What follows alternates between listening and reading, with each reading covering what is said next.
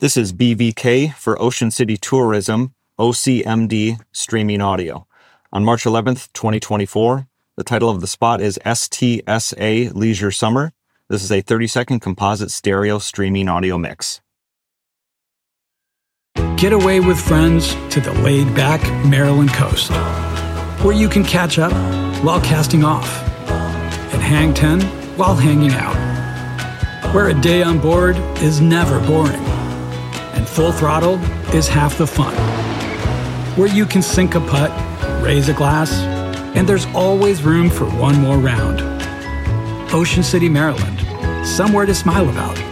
Book your trip at OCOcean.com. Don't just ride the index, seek to outperform it with Fidelity Active ETFs. Learn more at fidelity.com/active ETFs. Before investing in any exchange-traded fund, you should consider its investment objectives, risks, charges, and expenses. Contact Fidelity for a prospectus, an offering circular, or if available, a summary prospectus containing this information. Read it carefully. While active ETFs offer the potential to outperform an index, these products may more significantly trail an index as compared with passive ETFs. Fidelity Brokerage Services, LLC, member NYSE, SIPC.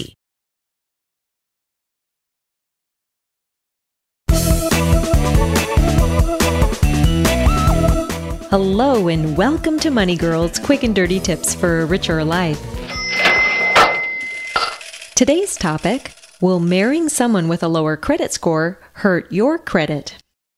Daryl in Florida emailed me with this question. If I marry someone with a very poor credit history and mine is very good, will it change my credit rating? Thanks for the question, Daryl. So what happens if you marry someone with a lower credit score? Does your credit report mix and mingle with theirs and give birth to a new report that contains your and your spouse's best and worst credit traits? Will your credit score go down if you marry them? Will their credit score go up? What happens? If the woman or man of your dreams has a significantly lower credit score than yours, there's no need to panic. You don't necessarily need to call off the wedding, and it won't necessarily affect your score. Each person has his or her own separate credit record, and credit bureaus don't mix two credit histories together when people get married. However, if you apply for a loan together with your spouse, you may find it harder to get approved because of your spouse's lower credit score.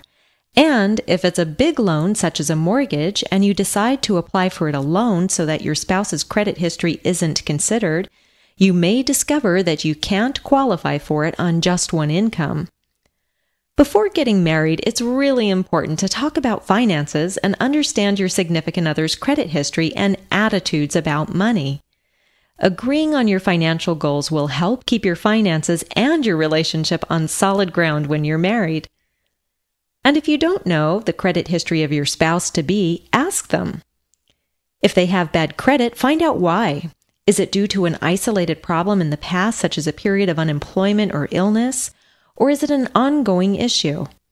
If it's a past problem, their credit score will improve with time. If it's a current and ongoing problem, well, now that's a bigger issue to resolve. The payment history for a loan or credit card you and your spouse have jointly will be reported on both of your credit reports. So if your spouse doesn't make timely payments on accounts you own together, it will hurt your credit score too.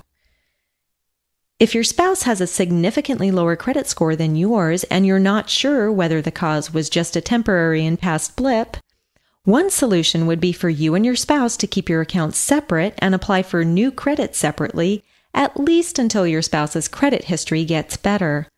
Remember, the most important thing you and your spouse can do to maintain or improve your individual credit scores is to pay your bills on time. For more tips on how to protect and improve your credit score, check out episode 5 of Money Girls Quick and Dirty Tips for a Richer Life. So here's wishing you healthy credit and happy relationships. And now it's time for this week's book giveaway. Today I'm giving away 2 copies of The Only Investment Guide You'll Ever Need by Andrew Tobias. This book explains the fundamentals of creating wealth and successfully investing for the future. This week's winners are Aaron P. and Kelly S. They were automatically entered in the book giveaway when they sent me an email. Congratulations, and be sure to check your email for instructions. As always, everyone's situation is different, so be sure to consult a tax or financial advisor before making important financial decisions. This podcast is for educational purposes only and is not intended to be a substitute for seeking personalized professional advice. Cha-ching! That's all for now, courtesy of Money Girl, your guide to a richer life. If you haven't already done so, please take a moment to post a review at iTunes. I'd really appreciate it. And if you'd like to request a topic or share a money tip of your own, email it to money@qdnow.com or call it into my voicemail line, 8776-RICHER. Money Girl is part of the Quick and Dirty Tips Network. Check out the Mr. Manners podcast for tips on how to be more polite.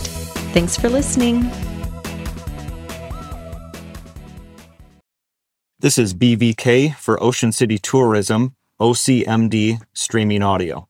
On March 11th, 2024, the title of the spot is STSA Leisure Summer. This is a 30-second composite stereo streaming audio mix.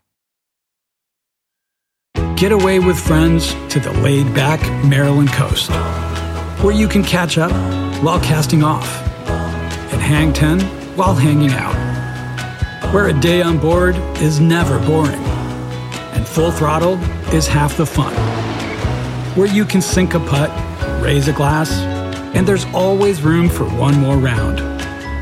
Ocean City, Maryland, somewhere to smile about.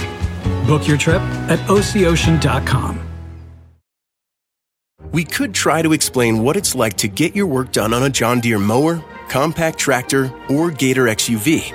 But to really understand the feeling, you just have to get in the seat. Learn more at johndeere.com/get-in-the-seat or visit a dealer near you.